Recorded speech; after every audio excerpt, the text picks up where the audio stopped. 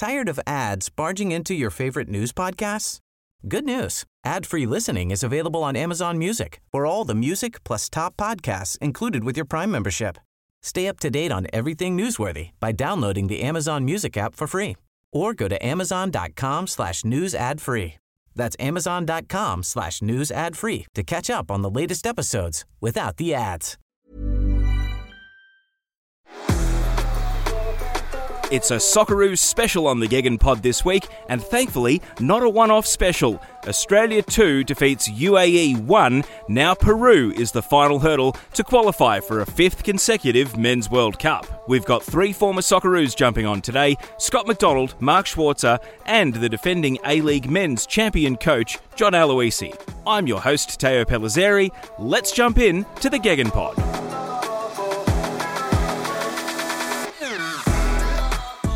What a lineup it is for this Socceroos edition of the Gegan Pod. 3 former Socceroos and the current A-League men's champion coach, Mark Schwarzer, Scott McDonald, John Aloisi. Gentlemen, let's go around the room and just get your initial reactions to Australia 2, United Arab Emirates 1, setting up now a match against Peru at 4 a.m. Australian Eastern Time on Tuesday morning. Jackson Irvine and Hrustic, the goal scorers for the Socceroos. I'll throw the floor open. Mark Schwarzer, take it away. What were your initial impressions of the win? Well, first and foremost, job done. I think for me that's the most important thing. Obviously, the performance at times. I think they started the game well. I think there was moments throughout the middle of the game, probably the first the second quarter of the game. I thought probably not as great. But then once they took the lead, I thought they even, for that 3 minutes or so, I thought Australia started to up their game and actually played a bit better and took more control of the game. In the end, look, job done. Was it the prettiest performance? Was it the best performance? No. But they're through, and that's all that matters. I think, just to echo what Mark said there, job done. I think it was a professional performance. I think at this stage, when we're not looking for performances, we're looking for results, aren't we? That's been crucial. We haven't been managing to get those results, and in a one-off game, it's all about the win.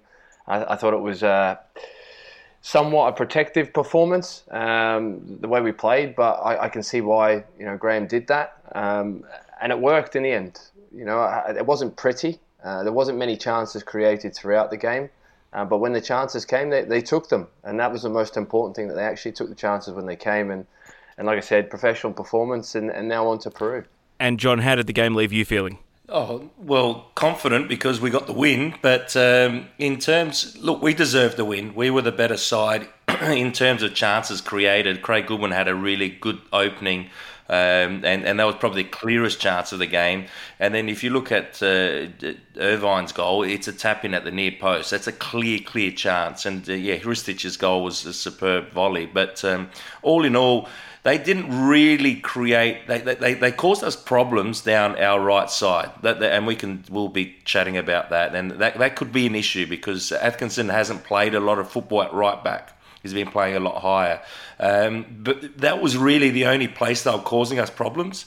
Everywhere else we're quite comfortable, but it was just that side there that we have to make sure that we get right for the next game. Well, we will get to the defence, but let's start with the positive, which was the winning goal for Hrustic. His technique holding up. Obviously, a lot of chat about him with his success at Eintracht Frankfurt and now how he is growing into being perhaps the main man for this Socceroos team. He stepped up in a big moment, though, and for you three that know what it's like to play on the biggest stage for club and country, it must be heartwarming to see him take that level of responsibility and also come through for the team when he was needed. Yeah, definitely. I think that he's shown, and even in the game against Japan, it wasn't his best game, but he was trying. He was the one that wanted to make the difference. He was the one that wanted the ball. I didn't think that we got the ball to him in good areas, though, this morning. That was my issue with the way that they set up. That, he's our most creative player in that final third, and he's the one that can unlock a defence, or he's got a great shot on him, and we didn't get him in those positions enough. But him and Boyle were probably the ones that can unlock the defence. Boyle did that on the right side, definitely. When he was 1v1, he was always causing problems. He was positive. But Hrustic is one that we do rely on because he's got the technique and the capability of really hurting the opposition. I thought Aiden was a little bit on a different wavelength at times. I thought he was a couple of steps ahead of most other people for Australia at the time. I think showing that the level he's playing at week in, week out. Yes, he's not a regular at Eintracht Frankfurt, but he's if he doesn't start, which is not something that he's a regular, but he's someone that he's always one of the first people brought onto the pitch.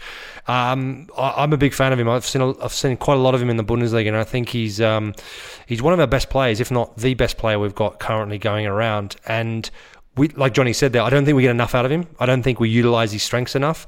But I think that's also partially down to the fact that I think he's playing on a different level. I think he plays at a different pace and on a different wavelength to most of the guys around him.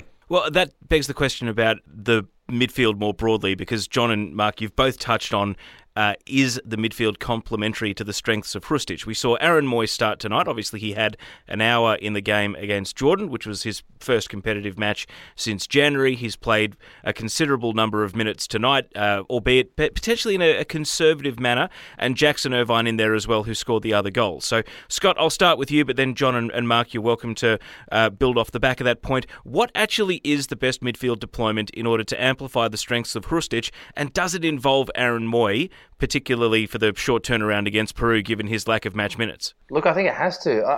I've got to compliment Aaron Mooy for his performance. I think he controlled the game for Socceroos in big parts. You know, he calms the play down. He makes lovely passes in between the lines. He was the one for me that had the composure, particularly early on in the game. The game was frantic in the first 10 minutes. You could see there was a lot of nerves out there, and Aaron was always willing to take the ball under pressure, and you need those big players in these big games and big moments. So I think for the Peru game, you need him in there because he's going to be accountable. He's going to be within that. Now, obviously, when Tommy Rogic has played and we talk about Hrustic, you know, where did those two fit in when Tommy was playing? You know, can you play the two? How does the balance work with that? Jackson Irvine likes to get in the box as well as Hrustic likes to get forward. So the way that they played, this morning was they more or less played like, the boys probably agreed, like two false tens almost when we had the ball. They played that high. It was almost like what Ange's probably doing at Celtic, not to the degree of the fullbacks going really, really inverted, but they were narrow. They were narrow and they were trying to create those 1v1s with Goodwin and with Boyle out on the sides. And Irvine and Hrustic would try and play a bit higher. But we lost Hrustic in that because he was probably playing up against people rather than playing in the lines a little bit more, where we can get him facing forward and actually hurting the opposition.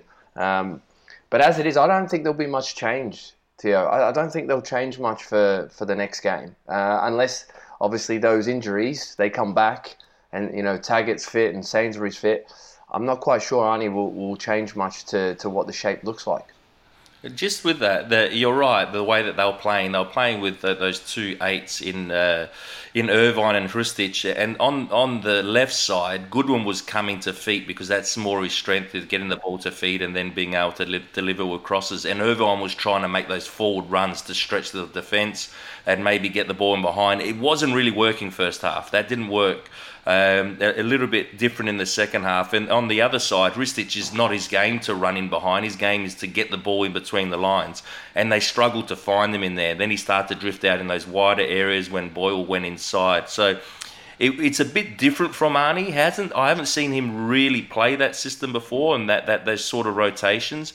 Probably the players are still getting used to it, and normally Arnie plays with the 2 9s and then those wingers coming inside, and they try and outnumber you in midfield. But look, I'm not sure how many changes they will make because of they've still got a long enough turnaround for them to recover. And what they might do in the midfield, you know, is Riley McGree, you know, he's had a good season. Is he one of those ones that could come into midfield? Jeanro's been great in France in the second division. They got promoted. You know, it just depends on what he's seen day in, day out in training so far over there, and if they might step into midfield, because we're asking a lot of Mooy. We're asking a hell of a lot. He hasn't played a lot of football, and all of a sudden he's playing these games over there. I know he's got the calmness and he's got the intelligence to play in these big games, but has he got the legs to repeat that? That's a big question. That's my problem with it. I just see, played UAE. I thought UAE were quick. They had pretty good ball interchange at times, but I think they struggled with a bit of the pressure when it came down to the final third, to getting in, trying to get into the game, trying to, when they got back into 1-1 and they kind of retreated even more. Peru's not going to do that. Peru's going to be a different level. I think with Aaron Moy playing in that deeper 6 role, I think he's going to be exposed. We're not the quickest at the back, especially if Trent's not playing. I think he'll really get exposed, and I think he's going to have to look at changing the system a little bit. I can't see them playing the same way as they did today against Peru. I think Peru will do a lot more damage. Well, we saw Kenny Dougal in the first half of the friendly against Jordan. He was then replaced by Jackson Irvine. Mark, do you have a name at the top of the list for who you would potentially switch if Moy potentially plays in a more advanced role or doesn't start? Is it Jean Rowe? I mean, we saw Arnie throw Atkinson and Rolls in the deep end for just their second caps in this game. So even though Jean Rowe is almost as inexperienced, could he be the answer? Who do you like if you're going to tinker with that midfield a little bit? I think you're going to have to look at Riley McGree. Johnny mentioned him before. I think he's had a really good season. He's been very good at Middlesbrough. They speak very highly of him. The way he's performed this season, he's a player that breaks up play a lot more. He's got more about him. He's got more in terms of the ability to get around a pitch a bit more. He's not afraid to stick his foot in. I think we're going to need a little bit more of that coming up against a Peru, because you need to try and, I think, break them down a little bit, break up play. You've got to get someone in there that's going to do the hard work and the hard grounds, but then have the complementary players next to him. Aaron Moy, will he be able to play 90 minutes against Peru? Look, you're going to have to play him, because I think he's still one of our best players. You have to play him. That was my next question. Yeah, you have to. Because he is one of our best players. Yeah, how do you not play one of your best players, even though you're saying he's not fit? But again, we're talking about those players as well. They don't do what Aaron does. No but he needs help. Yeah, he does. And so you probably have to drop another one next to him. Yes. With what you're saying, and I agree with that in terms of and then playing one further forward rather than the two further forward. I thought there was a couple of times today where we got caught out a little bit with Aaron being there by himself. He hasn't got the ability. I don't even think when he's playing regularly has he got the ability to play that single. Not many players in the world are able to play as a 6 by themselves. It's not that, you talk about it like, I mean, the only person that comes to mind straight away, obviously, is Makelele could do it, but Kante, the only one I can think of and go, you know what, I'm not afraid to play him as number 6, but we're talking about one of the best players in the world in that position. So, look, Aaron Moy, I think he needs help. And for me, I'd be looking at someone like Riley McGree next to him. The thing is that we're with the Moy there, they play as a 6 in build-up, just 1-6 that is, that lone midfielder. And then when they haven't got the ball, they quickly drop back into a 4-4-2. So they drop Jackson Irvine back in there. It's mainly that you can get caught on the counter with just Moy as a 6. But that's why he kept his fullbacks quite narrow and deep, so then it wasn't going to affect them too much. But, it's an interesting one, because I don't know if they'll go with the same sort of lineup in terms of the way that they, the system that they played, because it wasn't really, fluid as they would have liked. We got the win, and we were the better team, but we're going to have to step it up another gear against Peru. Well, one more on the midfield then before we talk about the front three and also the defence. Gianni Stensness is there in the squad. Connor Metcalf isn't. He's gone from starting against Japan to not picked at all. Can we read anything into Stensness being there? Could he be potentially deployed, or is he merely a contingency plan and a backup option? And as Mark suggests, it might be McGree that comes in if we do include a different midfielder for the Peru game. I think it would be McGree if anyone's going to step in. Stensness is obviously doing well, and he's one that maybe Arnie looks at as a backup. But you're asking a lot of someone that hasn't really played in terms of international games. We've already got 2 or 3 out there that haven't played a lot. Kai Rolls, Atkinson. And, Rolls did well. Atkinson struggled this morning. And international football is different, So you have to go with those experienced players, even though Riley McGree's not as experienced, but he's experienced at playing big games. Because when you're playing where he's playing at Middlesbrough, you're playing big games week in, week out. So you're going to have to go with experience for a big game like this. It's a one-off game. There's a lot riding on it. There's the nerves will kick in. There's so much energy that you can burn before you even step out onto the pitch if you're not experienced with these big games. All right, well, let's stick with the defence then, because that is probably where the most number of headaches were raised within this game in isolation, and potentially the greatest amount of speculation before the Peru match. In the end, Trent Sainsbury deemed not ready to start. Nathaniel Atkinson preferred over Fran Karacic.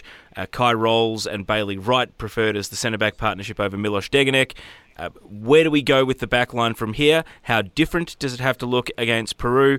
And what was your assessment of how well or the struggles that the back line had in this particular game? I think that's the problem, isn't it? The pace, the lack of pace. We saw down our right-hand side, you mentioned it, Atkinson struggled. I mean, how often do you come up against a player with that much pace? I suppose in world football it happens more and more, especially in international football. That's going to be their biggest problem. Like Johnny was saying, experience is really, really key at this stage. I mean, when I watching the game, looking at Craig Goodwin, they talk about his delivery in the A-League, how good he's been with his left foot. We saw today, under pressure in the big games, when it's really a lot riding on it, there's a lot, there's so much on that. I think people underestimate the difference between playing international football, playing club football. Are you able to step up? Are you able to deliver at those crucial moments? And that's where experience comes into it. So I think certainly in the back line, I mean, I'm surprised a little bit as well that Milos didn't start. Again, going back to experience. And there's some big questions that Graham Arnold needs to answer going into the next game against Peru. Does he look to go for more experience? Does he look to continue with the same back four? I'd be surprised if he stuck with the same back four. I really like Bailey Wright. I know he's had a great career. He got had a good season, got promoted with Sunderland. But today he got found out a little bit, especially in those wide areas. When they dragged him out wide, 1v1, he really struggled. And his pace was lacking today. And you know that Peru would have analysed that. And if they're going to start with the same two on that right side, they'll be a side that they'll look to exploit and with pace. Because every winger in world football now has got pace, And so it's one of those ones that if they do go with that back four, we're gonna struggle a little bit at times against Peru. Is Sainsbury going to be fit enough? If he is fit enough, I'll throw him in. Because again, he's got that experience. He can organise back there, and he is quick. He doesn't look quick, but he's quick. He's someone that doesn't get beaten for pace very often. So it's one of those ones that I think he's going to have to change. I think he would know that he has to change someone. Whether he changes Atkinson and brings in Karacic, I don't know, because he lacks a bit of experience at international level as well. Yeah, that's the biggest problem in terms of. It's a new generation. A lot of these players are now getting thrown in. They'll be thrown in the deep end. It's brave, as you know, as a manager, John, to throw them in at this stage of the campaign and throw all your eggs in there. It is a one-off game. Look, I think the biggest problem for Atkinson was that his biggest strength was taken away from him this morning in terms of getting forward. He had to play that more disciplined type of role and found himself not being able to do what he does best, and that's getting forward, getting round Boyle. It was more a reserved performance, but he found himself in that in-between stage all the time, and Abdullah just absolutely ripped him apart at times down that left wing. And let's make no mistake, he was exceptionally quick as well. But you're right, John and Mark, with Peru, they'll certainly be looking at that and wanting to try and expose that, particularly, Bailey Wright's going to play there as well, because I think he does lack that pace. He's not getting any younger either. And it's certainly a worry for the Socceroos down that side for when they come up against Peru. So certainly I do hope that Sainsbury is fit and does help that cause. I thought Kai Rolls had a very good performance though, for his first competitive cap, obviously only his second one. He just seems to be improving out of sight every game he plays. So I was really pleased with him. Now, whether or not he gets the nod for the next one, I just don't know if Graham will change a lot. He's not one to change a lot, is he? I haven't seen him up until this point. This is probably the most he has changed his team in terms of the campaign. So with the team winning, does he change a winning team? I'm not sure. But there were changes he made because he was forced, right? He was forced because of injury. So you talk about something that he would not normally do, he's forced to. So he's forced to throw players into the game. I agree with you. I don't think he would have made those changes had he not had to have. But now, he may have a good problem. He may have a good problem come next week that Trent's fit again. He can make that decision as to whether he brings him back into the side or not. I think we all kind of agree that if he is fit, he has to come back in the team. But hopefully we're in a slightly better position in a couple of days' time that he has a few of these players back again. Mark, I wanted to ask you this, and John and Scott, feel free to add to it with your coach's hats on. But as far as trust for who is playing the ball out from the back is one of the reasons that Moy spent so much time in the defensive midfield in this game, because Bailey Wright's passing was a bit iffy in the Jordan game. He also had some moments in this game against the UAE. Kai Rolls, second cap, perhaps not noted as a particularly great distributor of the ball. How difficult as a goalkeeper is it when you know that you don't have a ball-playing centre-back as their natural sort of a role, and it potentially is going to be sucking the midfield back to your defence to help you actually get through the press of the opposing team, which we're all assuming is going to be a bit more ferocious from Peru than it was at times against the UAE? Yeah, look, the thing you've got as well is that, obviously if you're relying on your central midfield player or your holding midfield player to drop even deeper, you're that little bit step deeper, aren't you, as a team overall? You want to be higher up the pitch as much as possible. Certainly the way they play football these days. In my day, it was just get the ball down and let's knock it long, turn them around, and let's move them up the pitch. Obviously, it wasn't one of my strengths, but with a lot of these guys, most of these guys, obviously, the way they play these days are week in, week out, trying to play out the back as best as they can. The higher you go up, more international football you play, the better opposition you come up against, the better you got to be, and the more precise they're going to be. And the boys were talking about, Peru would have been watching this game, and they'd be, I think, coming away from it pretty confident with what they saw so far. But we all know this is one game, it's one opponent. You got to get through it. The next one is whoever's in front of you. It's Peru. We know what we're doing, and we're up against it. For me, we're underdogs going against Peru, but and it's a one-off game, so we're going to have to throw at some stage caution to the wind. All I'd say is sometimes you've got to turn them. You got to try and play to your strengths a little bit more. And if you can't play out at the back, you're not too confident. If the opposition's putting on you under pressure, you're going to have to mix things up a little bit. Don't always look to try and play the same way every single time. Aaron Moy, at times you're going to have to set him. No, move up. Don't drop too deep. Don't come and get the ball every single time. He's got to also conserve energy. But like I said, if he changes things and brings in another holding midfielder next to Aaron Moy, that's certainly going to make it a little bit easier for him. Yeah, I think that playing out from the back it's a good point, because that's how you start your play, and we were keeping the ball at the back in that first half without actually beating lines, and that a little bit's got to do with the way that we're building up with our fullbacks, because our fullbacks, especially Atkinson and Aziz Beige, their biggest strength is higher up the pitch, when they go forward. So when you play with two midfielders, as Arnie has mainly in the past, that you can afford one of the midfielders to drop back into that back line, whether it's out into a fullback area or whether it's in between the centre-backs.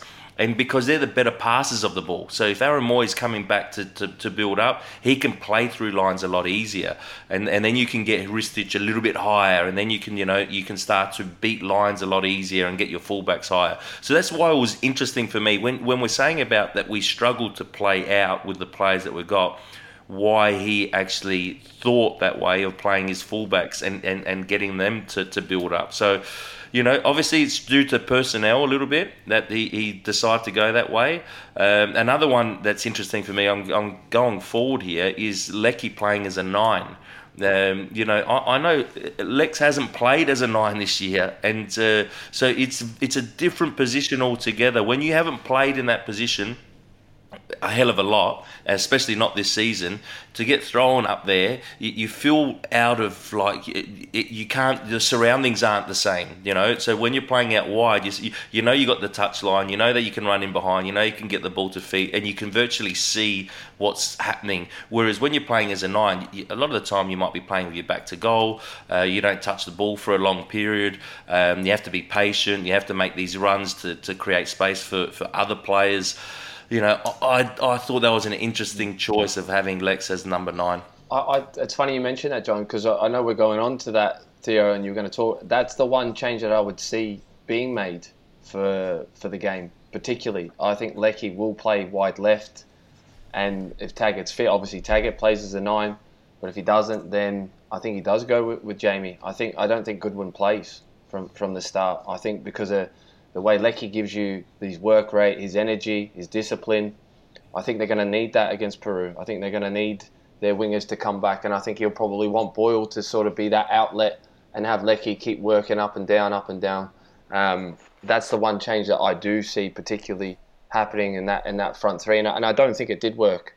I don't think it's been the best of seasons for Leckie as well. I don't think he's brimming with confidence, even though Melbourne City still had a good season, but I don't think he's been in full flight since he's come back to the A-League, and I think that's his best position, like you said, John, because he's played there all season. So I think you play to his strengths and play to the national team's strength. He's got to play down that left side. Well, let's talk about some of the front three options. You've both touched on Adam Taggart. Like Sainsbury, he was deemed to be not ready to play. Interestingly, Terezzo Osaka had played the previous weekend, and that's why he didn't feature in the friendly against Jordan with the 6 players that sat out, and we saw Nick D'Agostino get his first start, but he actually wasn't among the available subs for this game. Awer Mabil was brought on in stoppage time. Jamie McLaren came on at the 72-minute mark. No Mitch Duke, no Marco Tilio. So how do you think we should build this front three? And obviously, when the team lineup dropped, effectively a formation without a number 9, and when the news broke from Ed Jackson at AAP yesterday that there wouldn't be Adam Taggart, a lot of people were immediately hand-wringing about the absence of Jason Cummings from the squad altogether. So where do we go from here with the front three? What is the best answer to try to unlock Peru, or if not unlock them, capitalise on a set-piece opportunity or maybe something in broken play? Boyle definitely will start because he's our most positive player in terms of when he gets 1v1, 9 times out of 10 he's beating the player. And if he doesn't, he's still getting him on the back foot, so which is a positive, especially that you want from your wider player. And I agree with Scotty. I think Lex, because he's been playing mainly on the left, you need to play him because he's got that experience. Whether he's full of confidence or not, you know what you're going to get from Leckie. He's going to run. He's going to fight.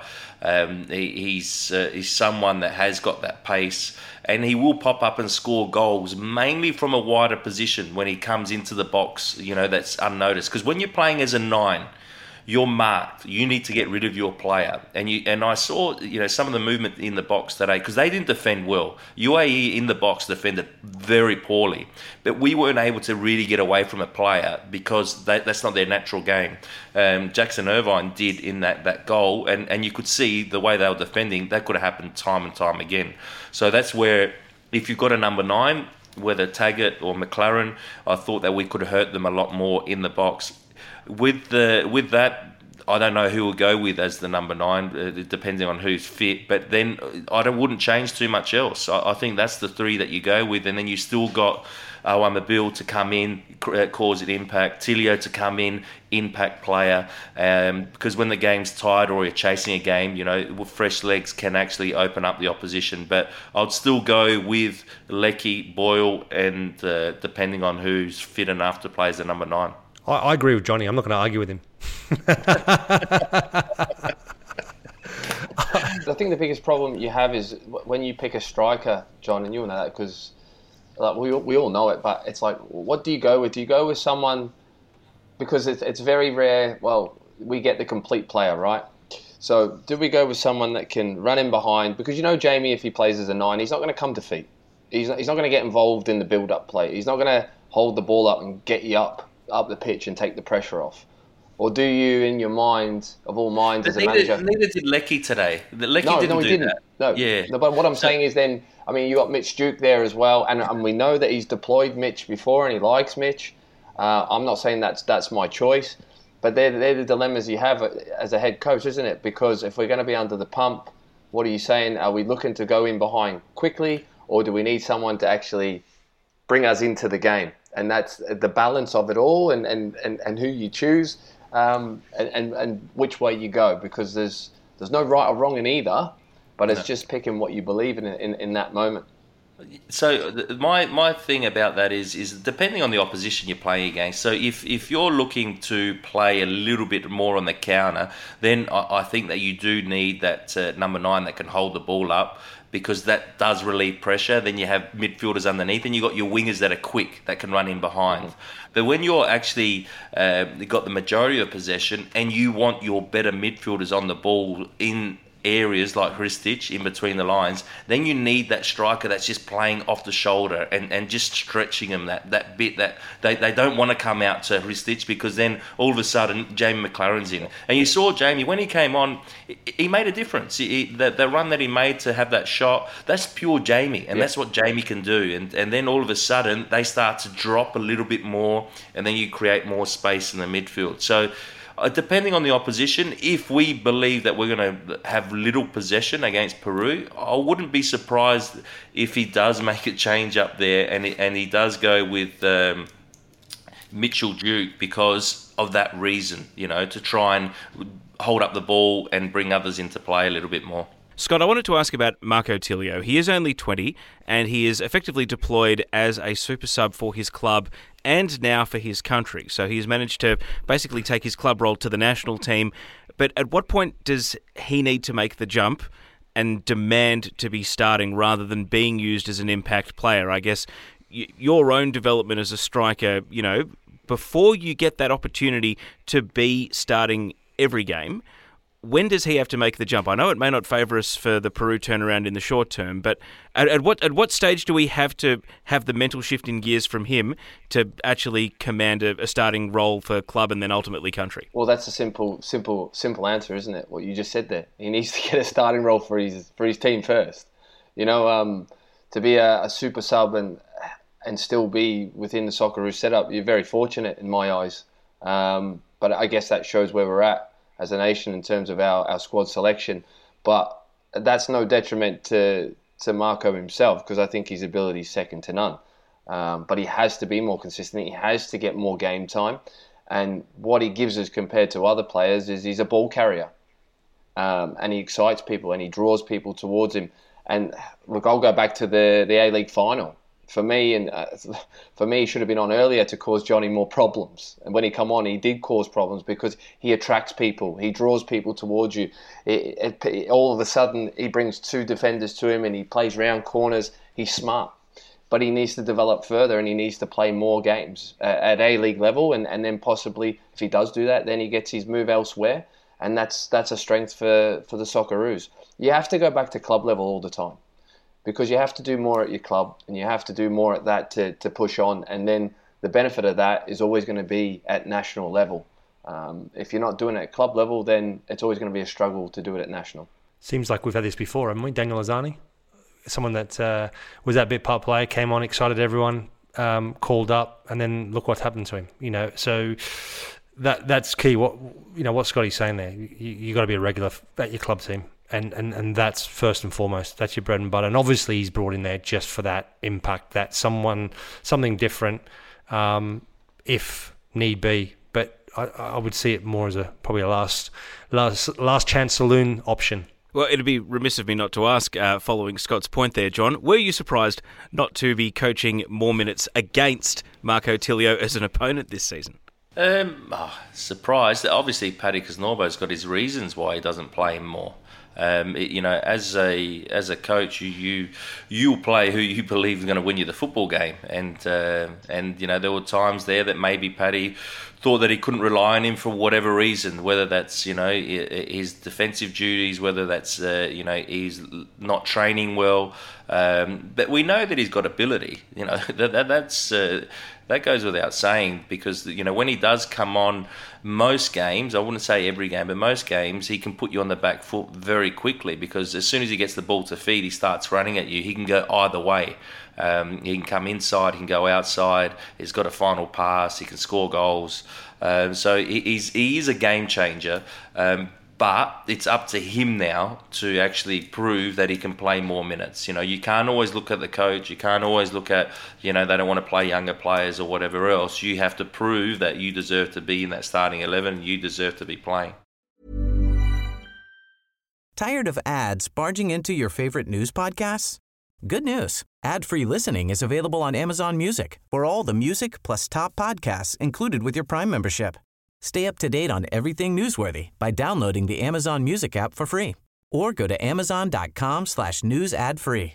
That's amazon.com/news ad free to catch up on the latest episodes without the ads. Well, let's talk about the Socceroos coach then. We've spoken about the players, we've spoken about the game. I've deliberately left the coach until last, but ultimately it's Graham Arnold that's going to pick the team to take on Peru. If you listen to his pre-match comments, very much a manufactured siege mentality, talking about the Australian DNA. Mark, you've been in so many Socceroos squads with so many different coaches, different mindsets and different phases of everyone's career. Can you manufacture the siege mentality and get the buy-in, or do the players have to believe that they are under siege in their heart of hearts for it to actually be an authentic experience and something that can motivate you to play? I think it's a bit of everything, isn't it, really? I think that there is obviously the outside noise. There's the feeling that's around players believing in the manager, believing what the manager says, going with the manager, sticking together. You know, as a team, the first thing you need to be doing, certainly the national team as well, and any team, is you've got to try and you create this environment where sometimes it is us against them, and you feel like it's us against them, and it doesn't matter what you do, how you play. Because as players, you're looking at this now. I mean, I certainly would be looking at this now. I don't really care how Australia plays against Peru, as long as we qualify. That's ultimately what it comes down to. I know there'll be critics. So if Australia grind out a result and get through, people are going to, I'm sure, 100%, there'll be a lot of people unhappy about it because of the way we played. But as far as I'm concerned, it's about the end product, the end result, getting there. Then you can work on everything else, because you've got a bit more time to get ready for it. But I think, not a lot, but you've got a little bit of time. And you know, once you take that next step up, you've got to improve. Otherwise, you are going to be left a million miles off the pace. And sometimes these games aren't great games to watch. Sometimes, well, a lot of times they're not. A lot of times it's the pressure, it's the nerves, it's everything that plays a part. So you've got to create an environment that everybody is working their socks off for one another. You are fighting everyone's corner. You are all on the same page. All the same old cliches. It is what it is. Yeah, I agree with you, Schwarzer. Just going back to our own personal experience against Uruguay, we weren't great. You know, don't get fooled that we were unbelievable against Uruguay. We rode our luck at times. You know, they had their opportunities. It's about getting the result, and that's what they'll be looking at. Whether Arnie's creating this siege mentality, or he's just saying it, you know, out in the public, I think that they will be feeling that there are a lot of critics. They will be, because there have been, and you know, there's been a lot of talk about the way they're playing. We haven't got the players. We're not good enough. Australian football is in turmoil. All that's been coming out for the last year or so. So, you know, the players will want to be, first of all, qualifying for a World Cup. They will be getting together and go, let's show what we're made of, because we're Aussies. We're strong, backs up against the wall. We deliver, and that will be the message that Arnie will be trying to implement, because he has to. Because at the moment they're not playing at their best, and they need to try and get results somehow. Whether it's grinding out a result. He spoke about kicking and scratching today after the game. You know, that we have to do that to get a result. And no problem if he wants to get that message across to his players, to say, you know, let's just do anything possible on the pitch to qualify. It doesn't matter how we play. Obviously, you still stick to your structures and stick to your way of playing within that. But to give them confidence, you just say, look, we're Aussies. We've been through this before. We know how to deal with this. We will be able to get through this if you believe in the Aussie spirit. And that's what he'll be saying. Yeah, look, I reiterate, couldn't agree more with the lads, and I'm pretty sure that's what Arnie will be doing. You know, let's not forget, Arnie's been in numerous, you know, successful World Cup campaigns. You know, whether that was, you know, being part of the coaching staff itself. He knows what it's been like. He's been with us throughout those periods, and there has been periods where people do try and knock you in the outside, and you do take note. And you do want to shut these people up. And you use that as motivation, and you try to use that as motivation rather than negativity, so long as the players can deal with that and handle those pressures. Because, again, when we were there and the players I played with, I was fortunate. All these players were playing at the highest elite level, though. So they dealt with pressures, week in, week out. Our players dealing with that week in, week out, questionable, isn't it? But we need them to be ready for this one-off game and give everything. And it's going to be hard work that's going to make it happen for them. They're not going to go out there against Peru and, well, we hope so, but it's not going to be like they're going to play this fantastic football and, be expressive. It's going to be like a cup final.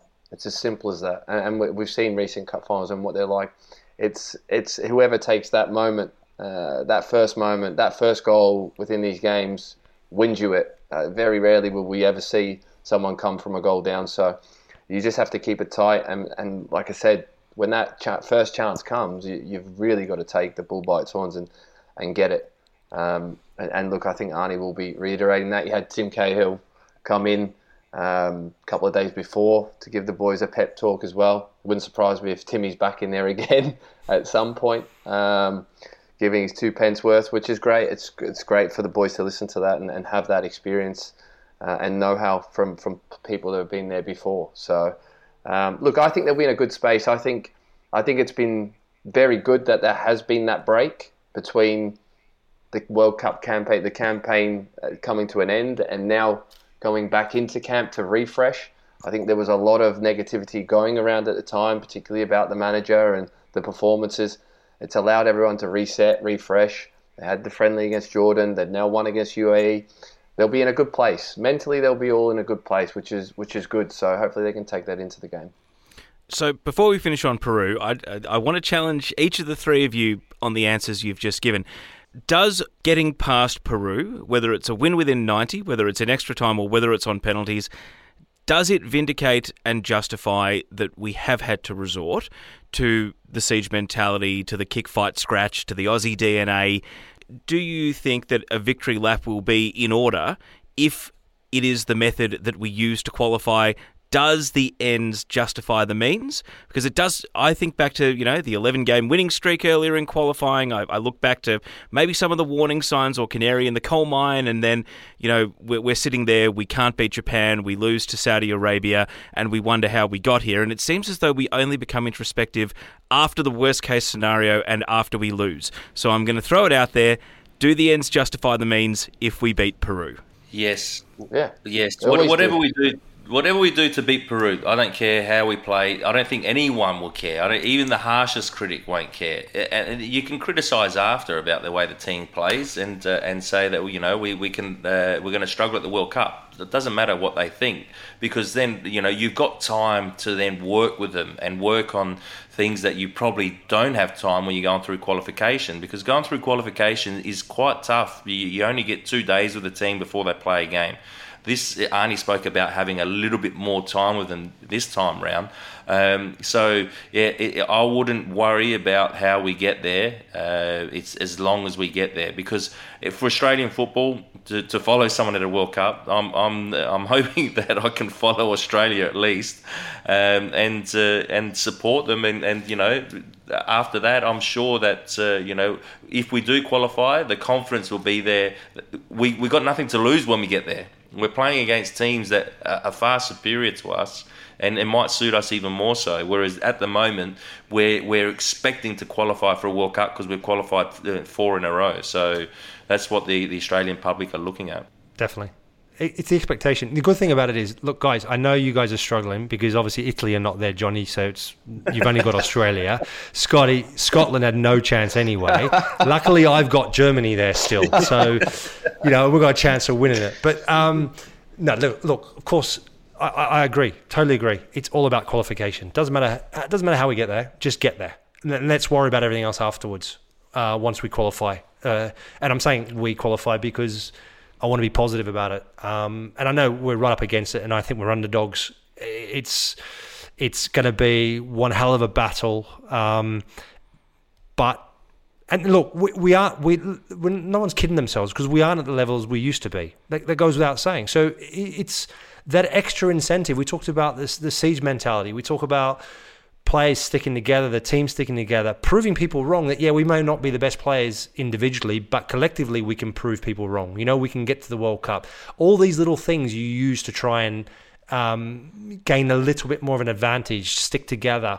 And that's how they will be, and I have been approaching it, because it's clear today they were a unit. You can complain about the way they played, but like we said earlier on, don't care. It's we're through to the next stage.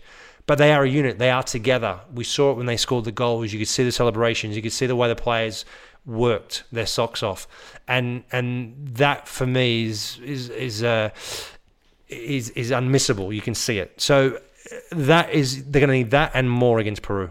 Look, I think I'm just thinking back to the game this morning. I'll tell you what as well, I hope the referee's as lenient as what he was today, because I think we're going to need that too. Obviously, we're playing against South Americans. The dark arts always come out, as we know.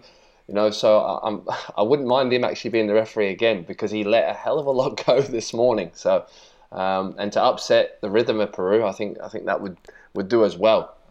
But yeah, look, the ends do justify the means. It's all about qualification. It always is, no matter what anyone says. But I think this time around, if this will be for another podcast, we really need to look at what the future looks like after this. So if we do qualify, because I think we've sort of just gone around and the ends have justified the means too much. But we'll still take it this time round.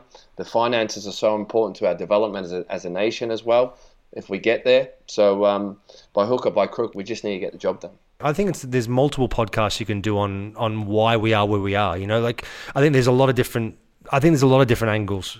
And that's not a short-term fix, it's a long-term fix. And look, everyone goes through peaks and troughs. Every country in the world goes through periods of developing incredible talent to then falling by the wayside a little bit and then re-emerging again.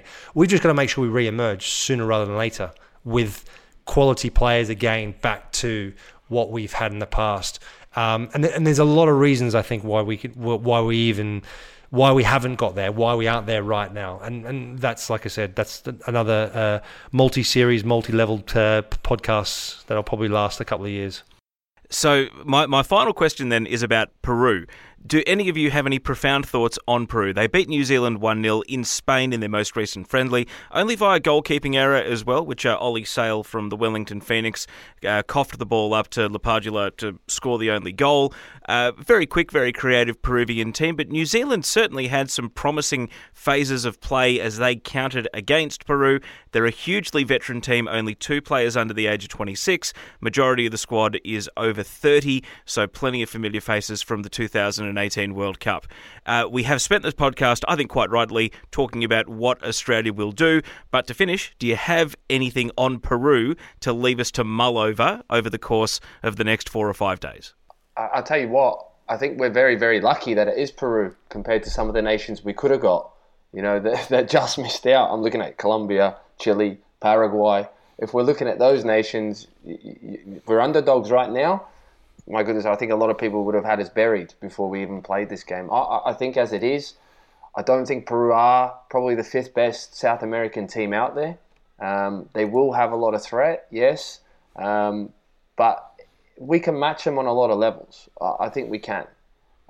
It's just that we have to be disciplined on the night, and we have to give up a little ball. I don't think we're going to dominate the game. I don't think, far from it, but I think what's been our strength over recent years particularly is our set pieces. They weren't very good today, albeit we scored the second one off a second phase of a set piece. And I think they really are going to be so hugely important to us when we get them. Can we capitalise? Yeah, Peru, I agree. That they haven't really got big name players that you need in these big games that can stand up, because it'll be tight. I've got no doubt about it. It'll be tight. It'll be like this morning, tight affair. Someone with the extra bit of quality like Hrustic made the difference.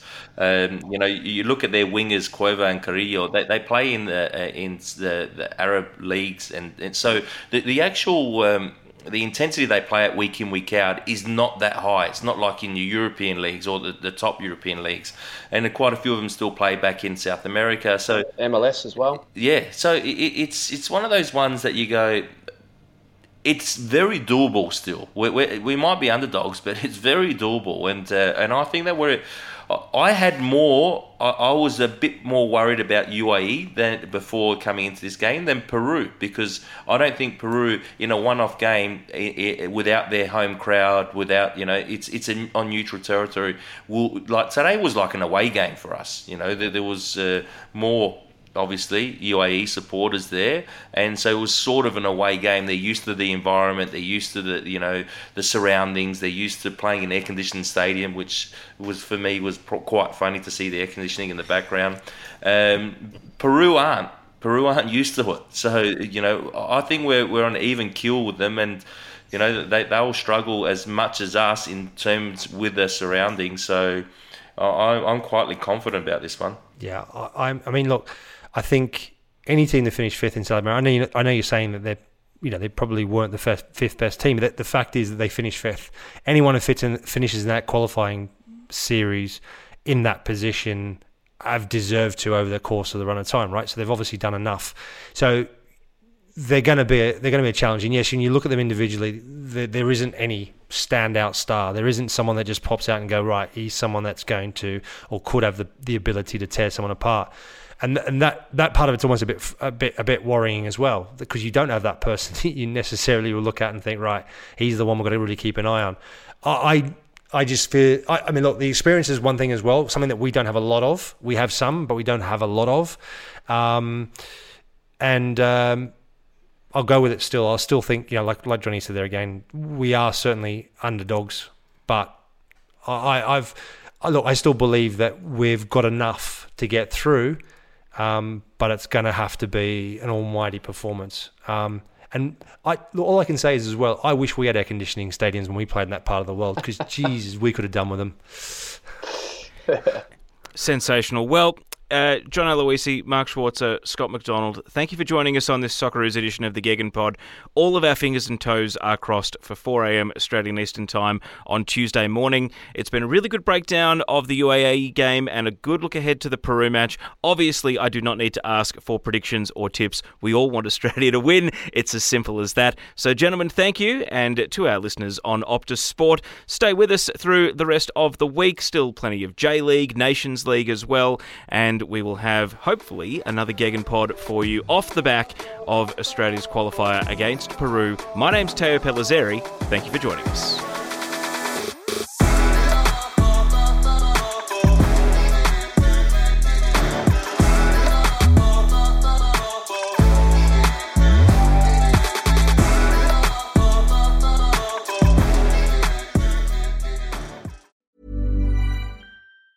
Tired of ads barging into your favorite news podcasts?